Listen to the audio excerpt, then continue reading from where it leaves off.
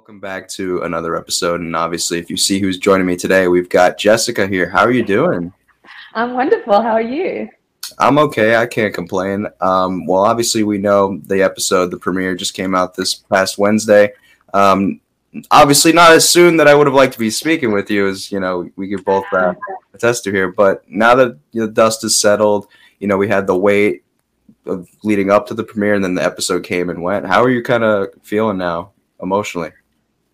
Honestly, it was hard to watch back because there is so much that happens. You're being recorded 24 hours a day, and there's so much that happens. It's such an intense environment, and then to see it shortened down into a more digestible version is quite hard to watch because you want to sort of explain everything that happened and be like, this is why I did this, and this is, the reason behind that, and you can't really defend yourself to the masses. So it's hard to watch back, and it's hard to watch myself get rejected like that. It hurts. And I don't think it'll ever not hurt. It's always been like that, watching things back and being like, oh man, that sucks.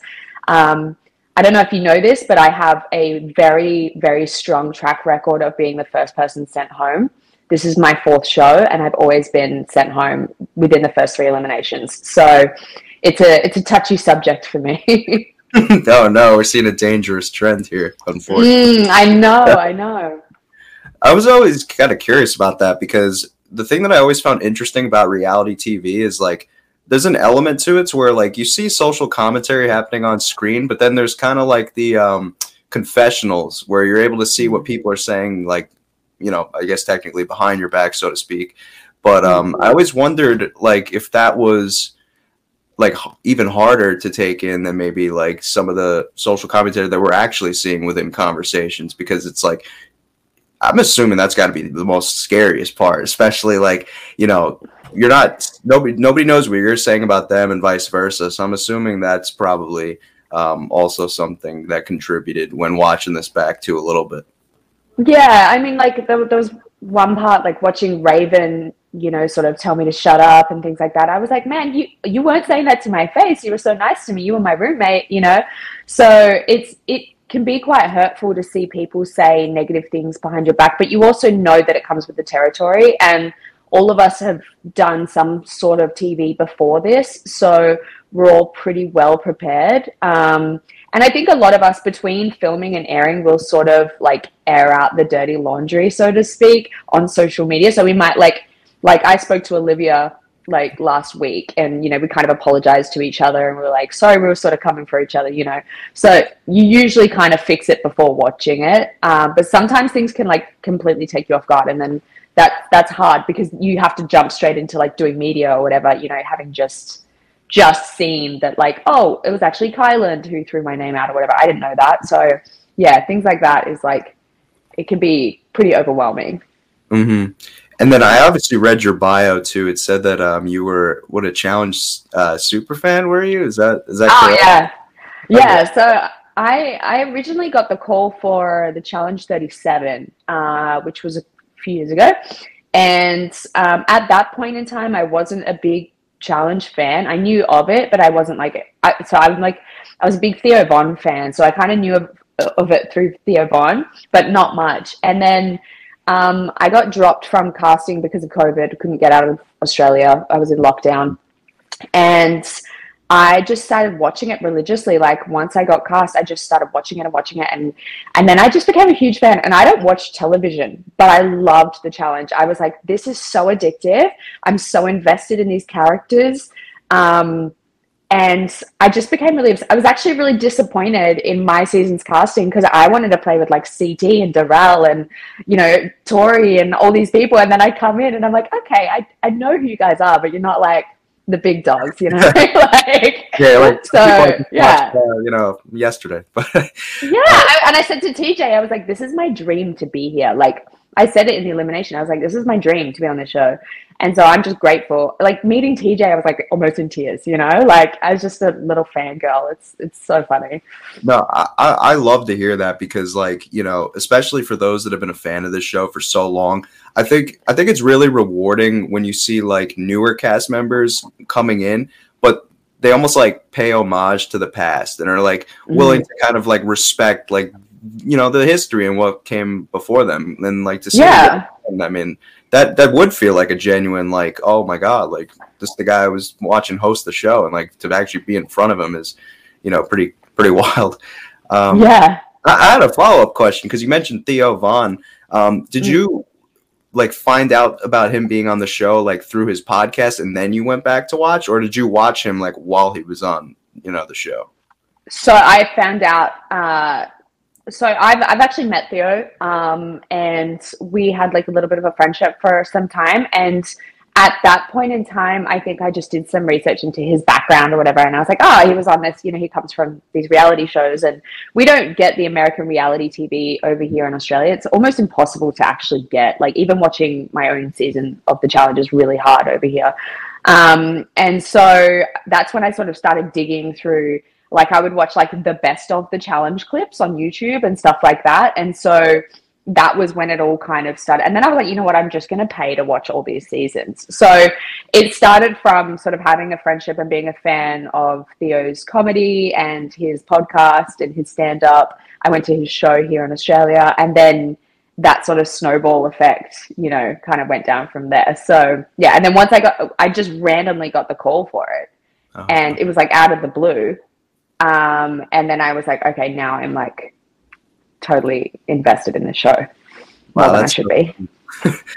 Yeah, no, I think when I was doing like my research on you, I noticed that, correct me if I'm wrong, I think it was because you did obviously Challenge Australia prior to 39, but prior to that, I think like your last stint on TV was with The Bachelorette, right? And it hadn't yet, it was premiering like kind of in the end of 2019 into early 20, I believe it was, and then COVID hit. Yeah, so I did The Bachelor and that came out in 2019 in November, I want to say. Yeah, I know we were filming. So I did The Bachelor in Paradise in November 2019, and that came out in mid 2020, so right in the peak of COVID.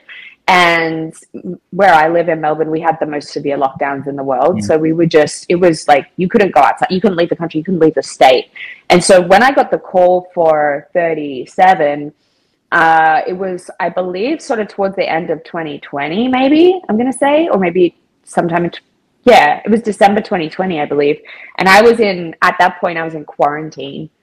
And it would have been around Christmas. I literally couldn't leave my house at all and I didn't even have COVID. I'd just been out of state. And when you come back to the state, you need to do this 2-week quarantine. And so getting anyone out of the country at that point was just impossible. So it was, I know they were trying to get more of a global cast for 37. And I know that myself and Ciarran both received a phone call for 37. Oh, wow. So did that at any point kind of like, I don't want to say like hinder your like experience like with the Bachelorette airing, or like did it in your opinion? No, because it it did and it didn't, because do you mean COVID? Did COVID inhibit? Yeah, the pandemic hitting like right at that point of the premiere for you. So Bachelor in Paradise was really big. Bachelor was like less for me, but Bachelor in Paradise was really big, and that was right peaking COVID. And I didn't experience the like people stopping me on the street or anything. I got a lot of online feedback, but because I wasn't going out, and when I had a mask on, it wasn't like I was, being spoken to on the street. So when we actually did get let out of lockdown towards the end of 2020, I was very overwhelmed when I still now, like when people come up to me and they're like, oh, I loved you on The Bachelor or whatever, I'm like, oh, whoa, I'm like not used to it. It was kind of a weird shift because it happened so delayed. But to be fair, I've always had like a really positive edit on these shows, and I've always looked really good. So I didn't really receive much negativity or like negative feedback in person or online. I got a lot of positivity, which I'm really grateful for. So I can't really complain. It worked out. Yeah. Yeah. That like stood out to me, like immediately, like jumped off the screen. Like, cause you mentioned about like being, able to resonate with people. I noticed like, just your ability to kind of be like almost self-aware and not take yourself too seriously, that like immediately jumped out at me. Is that like kind of something I think you like, for you at least, is that something that you kind of noticed like with yourself, how you've kind of always been? I definitely haven't always been this way. It actually kind of, when I did Bachelor and Bachelor in Paradise, I don't think I was anywhere near as self-aware as I am now. During COVID, I sort of started meditating and started to sort of introspect. And I think that was when a shift happened. And I was like, I cannot have like all this clinging to an outcome that I can't control. I can't control the edit. I can't control, you know, even the outcomes. Like things happen, and on this season, it was like so many like bad events that happened one after the other that led to me leaving, and most of them I didn't have control over. And so you have to just relinquish at some point. I also think it's just like I'm the second oldest cast member of the season. I think my age, like I'm in my mid-30s. I think that I'm just, you know, I'm a bit more grown up. That's all it is. It's just like, I can't take this seriously. I can't be attached to any particular outcome. I just have to go with it. And at the end of the day, if you can't laugh at yourself, like, what do you have? You know, it's like the edit is funny. I look pathetic. It's hilarious to me now. Like, I just have to take it with a grain of salt. So I'm happy to do that. No, that's actually really funny that you like the whole laughing at yourself thing. Because anytime, like, if I get like a quote unquote mean comment, I'll like find a way to like spin it, and I'll be like, you know, actually they kind of have a point here, even though it's like, yeah, yes. I love agreeing with people that hate me. Like, it's so funny. Like, people will be like, "Oh, you didn't look cute when you failed that thing." I was like, "I know, I look like shit," and then they're like, "Go, you know, like." People who spout mean things online as well, it's coming from a place of like lack in themselves. It's not coming from, nothing is a reflection of you. So I know who I am. I know that I'm a good person, and I know where I stand with myself.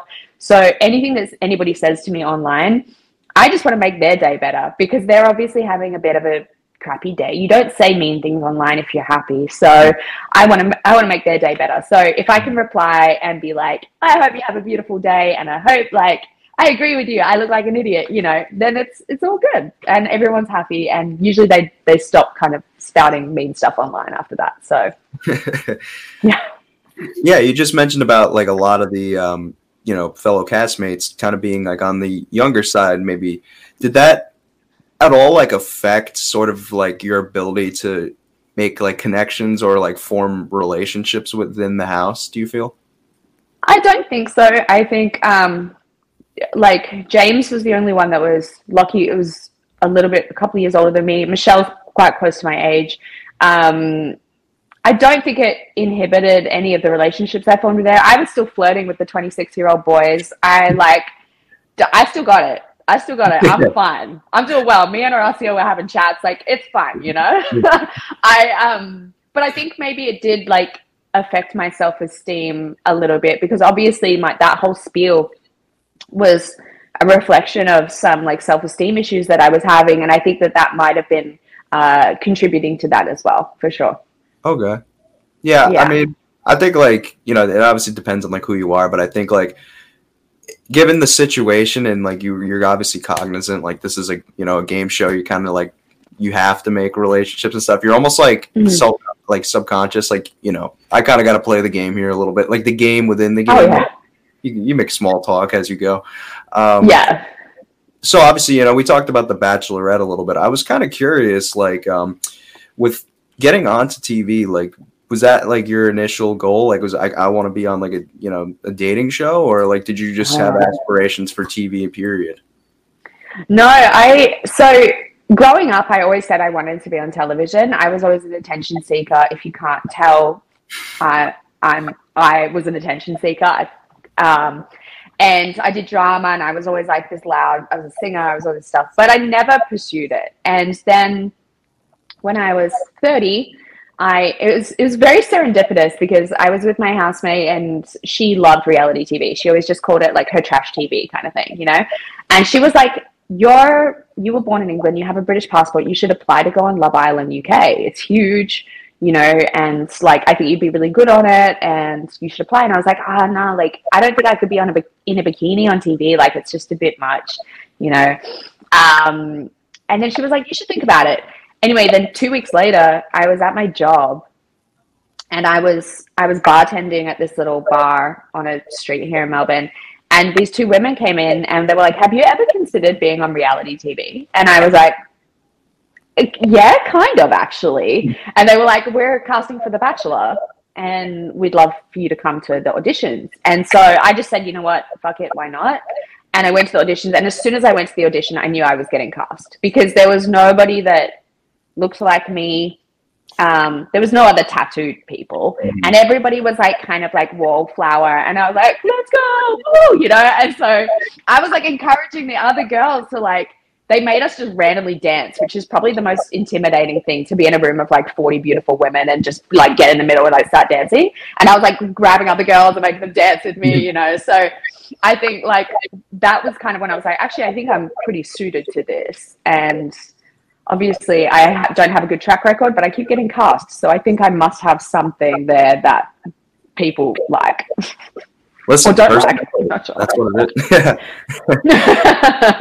I noticed that's such a big thing, actually. A lot of people's stories when getting like either, you know, kind of, I don't want to say like recruited, but like just running into casting recruiters. I always notice bartending is actually like a really good spot to get noticed. So if anybody's, you know, watching any ambitions on being on, you know, reality TV, why don't you go get a bartending job? Maybe they'll make a cocktail or two. Yeah, for sure.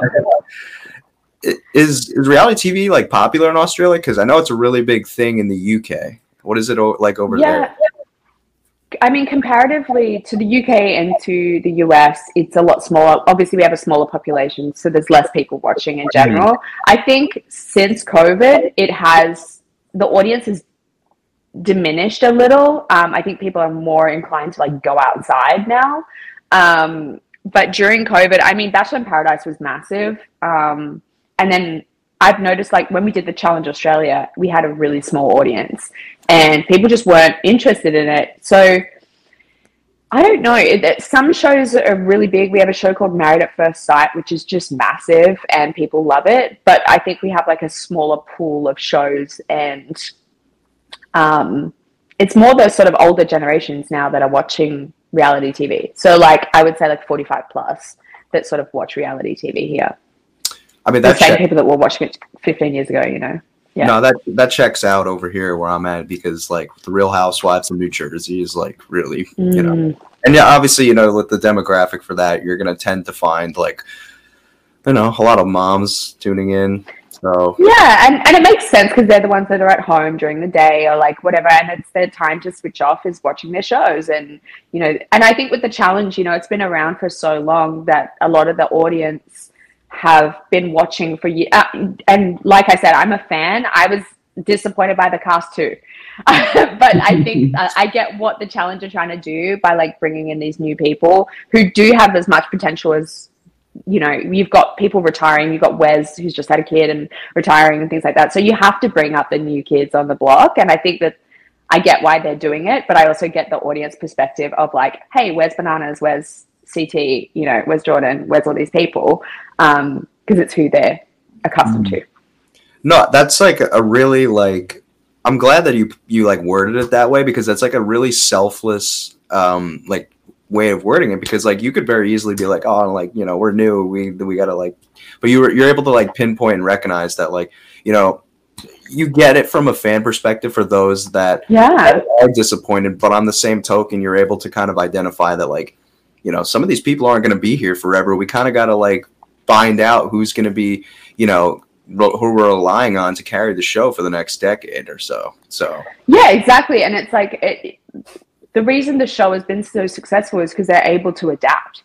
You know, they went from just being like real world, you know, road rules people to then incorporating more shows and sort of mixing it up. And now it's going global, and, you know, they're adapting these things in. And I get that, like, with the 39th season, like, it's been so long that putting in these new people and not including those older vets as like a mainstay of the show is quite jarring, because it's like, well, this is why we watch for Johnny Bananas, you know, but you're gonna have these people are so good at this game now, they're gonna just walk all over us. So if you want new characters, unfortunately we have to kind of get them out so that we have a more even playing field. And you see, even with the playing field, it's still not even, because the people who played the last season together are, you know, so it it's accumulative in that sense. It takes time to let people build up their repertoire.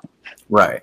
All right, I'm putting you on the spot right now. You didn't know anything. Let's just say you didn't know anything going in. Like, try to put yourself back, like, in that moment before knowing that, like, you know, the format's a lot of people that just haven't really, you know, either won before or they're on the newer side.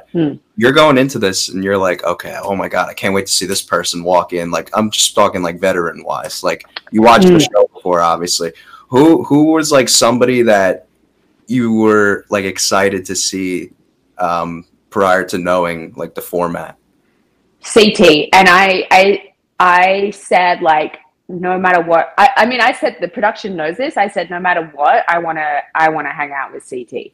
I just want to like be best friends with CT. I want to like marry CT. I want to work with CT. I want to run a final with CT. Like, I was just team CT all the way.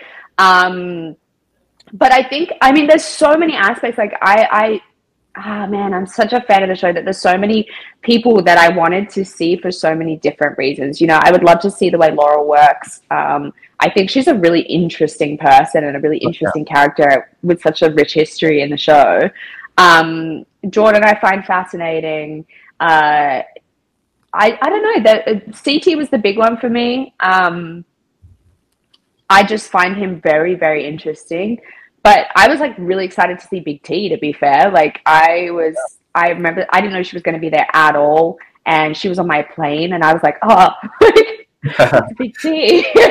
And she knew who I was. And I was like, oh my Lord, like, this is weird, you know? But yeah, I mean, I was just excited to be there. And I think had I come in with no knowledge of the challenge, which to be fair, some people did. There's from the Challenge Australia, there was only a couple of us that were like fans of the show. Most people hadn't really watched it. And so I think had I come in just blind, I would have definitely gone home first. I think I had some knowledge of the show, and I had some advice from some people, some vets going in, and that advice just got muddled up, and that was kind of what got me stuck. But yeah, I don't know. I don't really know. Like, it's hard to replay it back if I was in a different situation. You know, what would I have done, or like who would I have been excited to see? Because I've only been living and breathing the challenge for the past few years. That's all I know.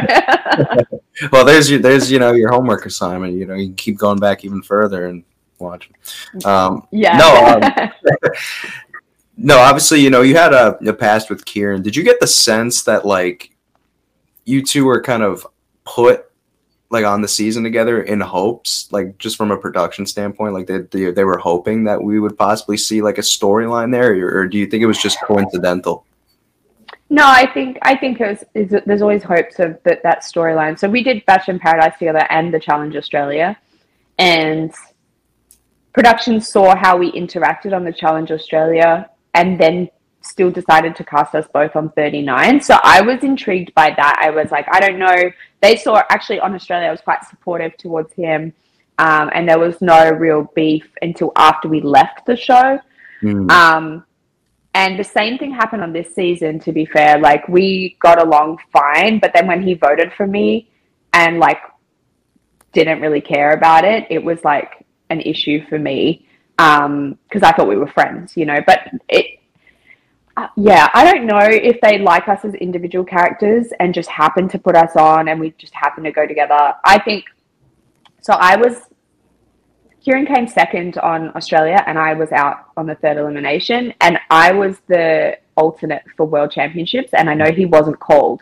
Wow. So yeah, I figure like they like us as individuals and we just happened to get cast together on this season. I think maybe in Australia they were looking for a storyline, and now it's just like, okay, actually as individual players, we have similar personalities. Yeah. We're both very hard-headed. We're both strong competitors.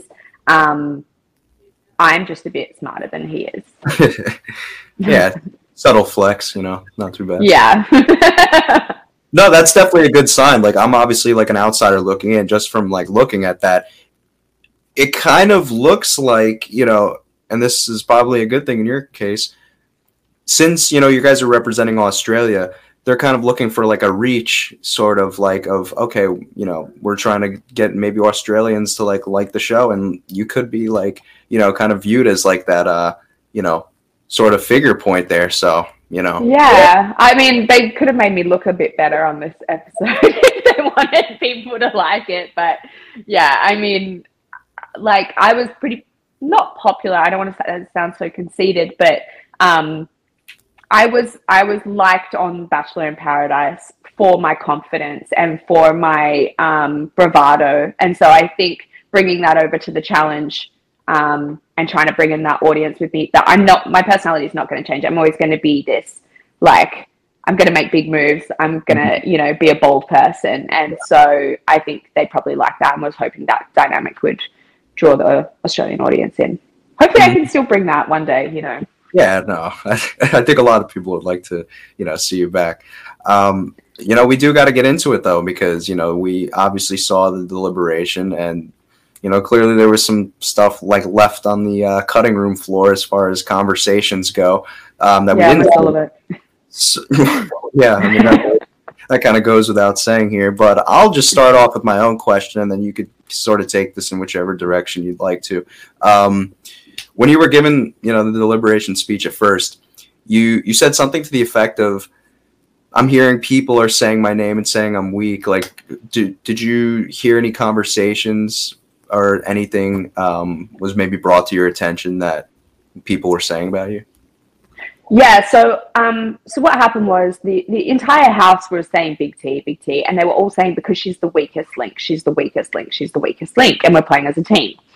So I had to go chat to production for about 30 minutes. I come back into, you know, get changed. They're like, okay, put on a jacket and we're going to go to deliberation. I'm like, okay, cool. So I go into my room, put on a jacket, and Manuel and Chauncey sprint into my room. They're like, everybody's saying your name. And I was like, what are you talking about? And they're like, the girls are all coming for you. Like, all the ride or die girls, they're coming for you. They want your name being said. This was like news to me. I had no idea. Anyway, production, like, stop chatting. We have to go to deliberation now. And I'm like, what is happening? And then I looked at them, and they were my two kind of closest people in there. And I was like, are you guys going to vote for me? And they were like, yeah. And I was like, oh God, I'm screwed. So I go upstairs to deliberation, and nobody in the room, everybody's like, nobody will look at me. And I'm getting angrier and angrier. And I'm like, what the hell? And I kind of chat to a couple of people. I talked to Horacio. He's like, I have no idea about any of this. He goes off, takes Olivia away, starts chatting with Olivia and like trying to convince Olivia not to vote for me. And I spoke to Nerys, and Nerys is like, yeah, look, we're going to say your name. Everybody was like, yep. I'm like, fuck. So we sit down, and then we go into this deliberation, and everybody's beating around the bush saying like, oh, the weakest link. So in my head, I'm thinking, oh, they all think I'm the weakest link. So what's my card that I'm going to play here? And I was like, I'm going to play the layup card. I'm just going to go all out. I'm a layup. You have nothing to worry about. And so they had all kind of confirmed to me that they were saying my name, and everybody's kind of doing this little dance around talking about, you know, the fact that they're all going to say my name. So I said, hey, I want to say my piece. And it was quite emotional. You know, I felt very ostracized. I felt like I hadn't slept for 2 nights, by the way, at this point. So I'm dead, like delusional tired. And I sit there and I was like, I'm really weak. I know I'm probably not going to win. I'm happy to help somebody else get to the end. And when I said the money means nothing to me, that was genuine. Like, I don't have much, I'm a Buddhist. I don't have much attachment to money. I was going to donate a large portion of it to charity. I understand how that sounds to like a very capitalist American audience. It sounds like I don't want to be there, which is not the case. I want to win for me. I want to win for the title. I want to win because I love the challenge more than the money. That was so much more important to me. I just want to help my mom out, and then, you know, help my immediates out, and then I'm happy to like help other people that need it. But it's still important to me. But yeah, my layup spiel probably, the way it looked without any context, was like, so it just sounds ridiculous. And yeah, I was really just trying to like, I was lying. I still wanted to win. I was just like, what can I do to get these people back on my side? Because they're all planning to vote for me right now, and I need to switch this up. And all I can think of is play the layup card, play the layup card, play the layup card. And it just backfired really badly. Yeah, because just from like a casual, viewer standpoint, just to see what we saw would look like almost in a sense that you burned yourself. But like, Yeah. from what you're saying, like, you kind of already were almost told that, like, no matter what, like, we're voting for you. So you kind of already had in your head that, like, I'm on the chopping block. And that I knew I was. Yeah, so then, wow, oh man. So I guess. And also, the reason I was on the chopping block is because I was making plans to try and break up those girls. I had said it to Jay and Callum. I had said, if it's a blind vote, we should get rid of the strong girls. And if it's an open vote, we should get rid of the weak girls. And I never said Olivia's name specifically. I just said the strong girls. But then I also lied to Jay and said I didn't know if anyone was coming after him, which I did. I knew Chauncey was coming after him. I lied to him. He knew I was lying to him. And so then he backstabbed me. And that's how it all kind of came about so suddenly. And I didn't really know some of this until watching it back. But yeah, the reason that my name was thrown out was because I was coming for those girls, and that I had a game plan. I had to. It was the only way for me to get ahead was to bring them down because they were all so tight. So yeah, that was my long-term plan, but it just kind of, yeah, I spoke too soon. That's the USA girls is who you're coming at. Like, so like Olivia, Nerys, Mariah, Raven, and Michelle, they're all very tight. And so you've got 5 girls out of there's 12 of us that are all so close and have each other's backs. It's like, okay, well, let's get the other girls together and try to rally against, because we can sort of infiltrate, and there's more of us than there is of them. But trying to trust, like, I'm talking to Colleen, who also knows them from Ride or Dies, but is also on the outside of that group. She's lower rung on the hierarchy, so I'm sort of trying to get her to like help me. And I knew that there was problems between Raven and Nerys, so I'm like, let's crack that apart, let's find the cracks and rip it apart. And so I was trying to do that, and I was lying to those Ride or Die girls, saying that I wasn't trying to do that. So fair. I deserve it. There you go, people. She's a lot smarter than the edit gives her credit for. I know. I see the comments online. Everyone's like, "You dug your own grave," and I was like, "I wish you knew." Like, this is what I'm saying. I can't defend myself to everyone, but I don't know if this was like intentional or like like with the irony behind it, because like the MTV bio, like for your your sort of profile heading into the season, I think was like a quote of you saying that, like, oh, I've got a lot more upstairs than like what people think because you read a lot of books. So I don't know if that was like a foreshadow, like, I don't know, but no, I it's funny, and they asked me in a lot of my interviews and stuff about like the books that I've read and the psychology tricks I was planning to use while I was in there and things, and I had it all figured out in my head. And then, yeah, like you said, a lot of stuff was just left on the cutting room floor. So it was quite painful to watch, because I was like, you made me look really stupid.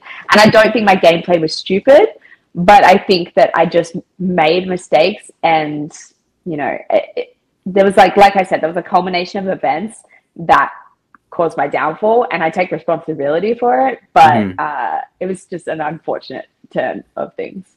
Not what I planned. So was it Jay that like told everybody that you were planning to come for the USA girls, or do you know who did it? Yeah, so Jay told me yesterday literally that he pushed it along. Like he helped my name, like once it had been brought up, he was happy to like egg it forward. So I still don't know who the initial person was. I think it would have been Callum. I didn't get along with Callum, and in the deliberations he was quite rude to me and quite mean to me. And so yeah, I have a feeling it was Callum. I did from the start. I actually told Devin once I got out, I was like, if you go in there as a mercenary, take out Callum, like target Callum, because I don't like Callum. So it was always for me, and it seems like it came from Callum, but I still have no evidence. In the episode, Olivia says it comes from Kyland, which I think is a cover, because I never spoke to Kyland at all. Do you know why, like, Callum was rude to you by any chance? Like, you know where that came from? because I'd lied to Jay and he was present when it happened and he knew. So there's actually a moment where you see Callum and Jay talking and they look at each other. Jay kind of goes and Callum goes, and they're actually looking at each other and I'm sitting next to them lying to them at that point. So it's hard. You can't fit all this into a 1 hour episode. You know, there's just so much more to the storyline and it doesn't make sense if you tried to put it into a 1 hour episode. So yeah, I would say it's probably because I very blatantly lied to Jay to protect Chauncey because I was quite close with Chauncey. I think that's another thing too. Like people, when they're watching this, they don't realize is like there's like thousands of hours of footage just being condensed. And we have no phones, nothing. All we're doing is talking to each other. We have no books, we have no phones, we have no journals, we have nothing else to do but talk to each other. So it's constant. It is absolutely constant. And you don't see how much we sleep or how much we eat or like, you know, what we're actually getting up to. So there's so many things that can affect the outcome that people don't realize. But I get it. They have to condense it down for the storyline. So I get it. Yeah. I gotta ask, like, does your tattoos, like, do any of them have any like symbolism behind them, or are they just? Oh yeah. I like tattoos. Like what was kind of? No, a lot of like so a lot of my arms and stuff I got done when I was really young, like 18, 19. But all the recent ones, like my back. I got done by like a Buddhist monk in Thailand just recently. They're all like spiritual tattoos. Yeah, I've got them like all over. And then like the ones on my face, like this one is Tibetan Sanskrit and it says I am aware. So it's like just about being present. So a lot of them are like to do with my faith and stuff as well. Same with like the with love is to do everything in my life from a place of love. And yeah, so a lot of them do have meaning, but a lot of them are just also little garbage. I have a Tamagotchi tattoo and like, you know, just a lot of little like silly things as well. I think I'm a tattooist, so I just kind of like let people draw their pictures on me. So half of them have meaning and some are just like silly. I literally have a goose that says silly on my arm. Like, wow. Yeah. Yeah. Like there's a lot of like goofy tattoos as well. Which one hurt the most to get? Oh, to be honest, these little like dots on the end of my fingers, they were excruciating. Oh, I remember them being really bad. And whenever I tattoo them on other people, I'm like, oh, it's so bad. They're like, it's fine, it's fine. Oh no, it is actually really, really bad. But, yeah. And the ones on my back, they were done with like a bamboo stick. So that was like pretty painful. Wasn't the best. Well, you know, for those fans that are either watching this or, you know, have watched you on the episode, if in the future, you know, you're looking to come back, what is one thing that maybe you didn't get to either tell them or show them on this episode that you would want them to know about you? I think the biggest thing is that, like, I really do want to win this show. I'm very passionate about being there. I'm very passionate about winning. And although it looked like I didn't want to be there, because of the spiel I gave off, it's like, you know, like I said, it was a dream come true for me to even get on this season. I tattooed a 39 on my leg, after coming off. Yeah, I don't know if I can show you. Hang on, let me see. Yeah, go ahead. There's a little 39 there. And the Tamagotchi. But yeah, for me, it's like I really wanted to prove that I, like, to myself and to everyone else that I'm capable of doing these things. And I didn't have the best upbringing, so coming to like do these things where I have to be really strong and I'm competing against like 6'4" men and, you know, doing all this stuff and I can still hold my own. I just want people to know that, like, I'm really passionate about it. I really, really, really do love this game. And like I said, the money is not the important thing to me. The title is important, and that's more of a driver for me than the money. It's just, yeah, I think people think that I'm like, I put myself there as like just, oh, I'm just doing another TV show and it's just another check and, you know, whatever. I don't care about if the show even airs. I just want to be on it and compete. It's so much fun. You get to do cool shit. You meet amazing people, and I'm just really grateful for the opportunity as well. I love the fan base. I love all the people that have reached out to me, and I'm just really, really appreciative.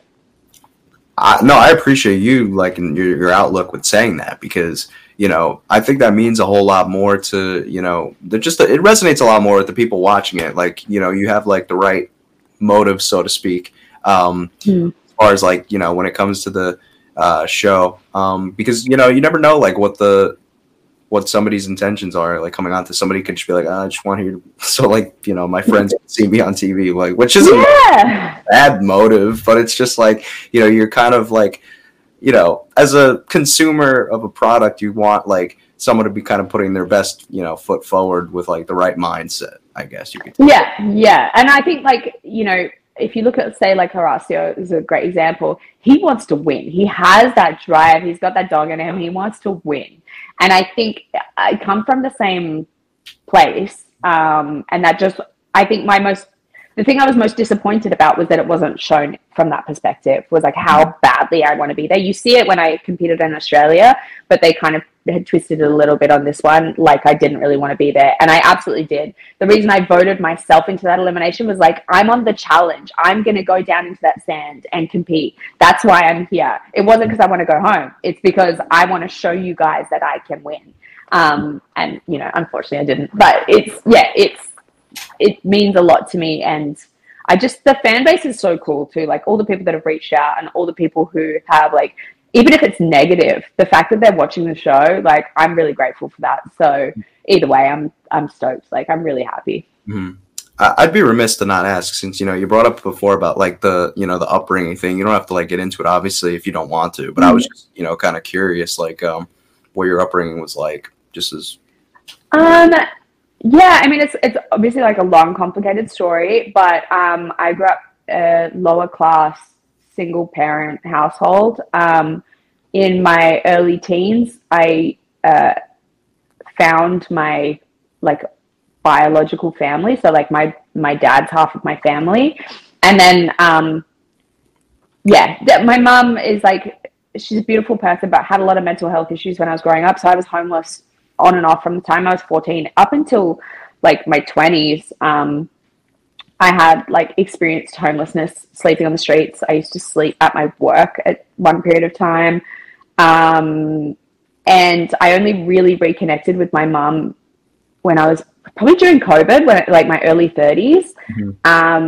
And she's getting a lot older now, and that comes with health issues and things like that. So that's why I wanted to compete, was to get some money to help her in her last years. And that was important for me, so that I can sort of build more of a connection with her, because I didn't have a relationship at all. I kind of started she raised me from the time I was like 7 till I was about 14, but that's about it. So and before that was a sister, and it's just been all over the place. So I've sort of been in and out of the care of a lot of different people over my life. And I just believe this is why I wanted to give money back to people less fortunate, because I truly, throughout my homelessness, had I not had the support of charitable people, I may not be here. I might be relying on some toxic crutch to get me through the day, or, whatever it might be. And so I've been really blessed in my life by the fortune of good people, and I have a lot of privilege in this life. And so this is just why I believe in giving money back and not keeping it to buy myself a car or buy myself a necklace or whatever. It's just, to me, that seems trivial. But I do understand that like watching that back on TV could come across as I don't want to be here. It's just this, what's important to me is different from some other people's perspective. Yeah.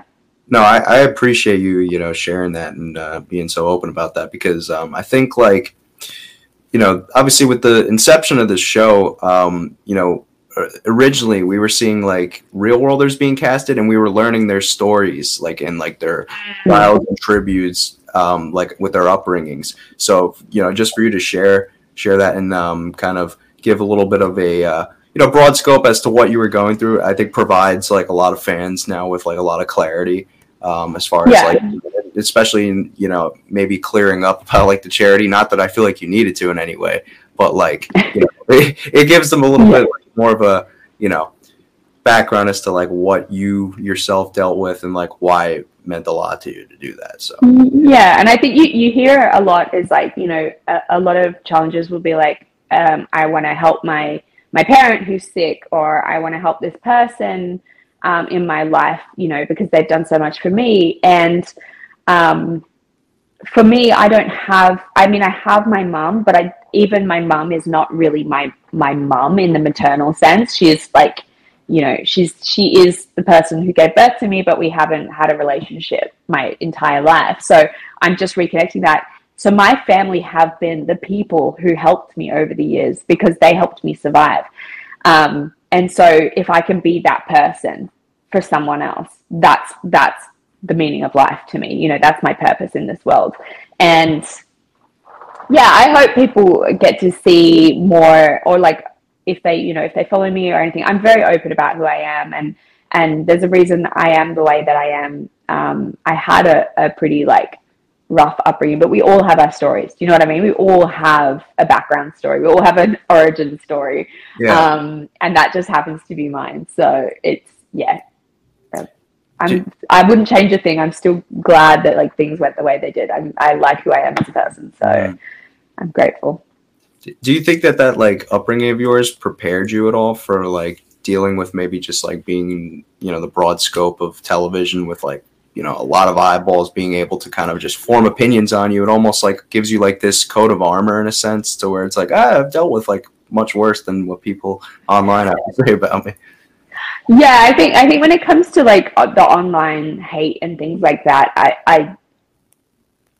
I just know that those people it's coming from a place of hurt. Like I said, happy people don't say mean things on the internet. So it's given me a perspective of like, anytime that I've been like not my higher self, not my best version of myself, was when I was in a place of lack and a place of hurting. And so it's kind of given me a bit more compassion towards other people. And even in the game as well, you know, like I see the game as the game. So anybody who sort of like hurt me in the game is like, okay, they hurt me in the game. It's a game. I have no grudges. Like I spoke to Jay, I was like, it's all love, you know, like I don't care. I don't care if you backstab me. We are literally playing like this human board game. And so you got to do what you got to do. And that's what we sign up for. That's what we know what we're doing. And I think, yeah, there's going to be lying and backstabbing. And if you're shocked by that, what the hell are you doing on the challenge? Like, if you're shocked that someone's lying to you on the challenge, come on, go get a day job. Like, shut up. Because this is what we do. Like, you're not going to get far if you're not. I mean, yes, there are people that have gotten far by being honorable and playing with integrity. And I do believe in being a good person. But also you can lie and you can manipulate and still be a good person. You just have to like not fuck with people's feelings, you know, like don't actually hurt people. Don't physically hurt people. Don't mentally destroy people. But in the same sense, play the game. It's more fun to watch if we're actually playing a game. Mm-hmm. Well, people like Wes because he's manipulative. People like Bananas because he's manipulative, you know, like it's fun. Yeah. Well, listen, I already wanted you to come back even after, you know, only just seeing like an hour of an episode. But after this conversation, I mean, you got me sold as far as. So, thank you. I appreciate it. You got me as your biggest spokesperson. So, but no. Other than that, though, thanks. This is a ton of fun, and I thoroughly enjoyed this conversation. So, thanks for having me. I appreciate it. Mm-hmm. Have a great rest of your weekends, right? Because I think it's Saturday. It's a Saturday. Yeah. Okay, well, it's Friday night. I hope you. Wait, Friday evening. 6:53 p.m. Okay, all right. I'll let you go have dinner then. All right, thank you. All right, feel better soon. It was nice to meet you. Thank you.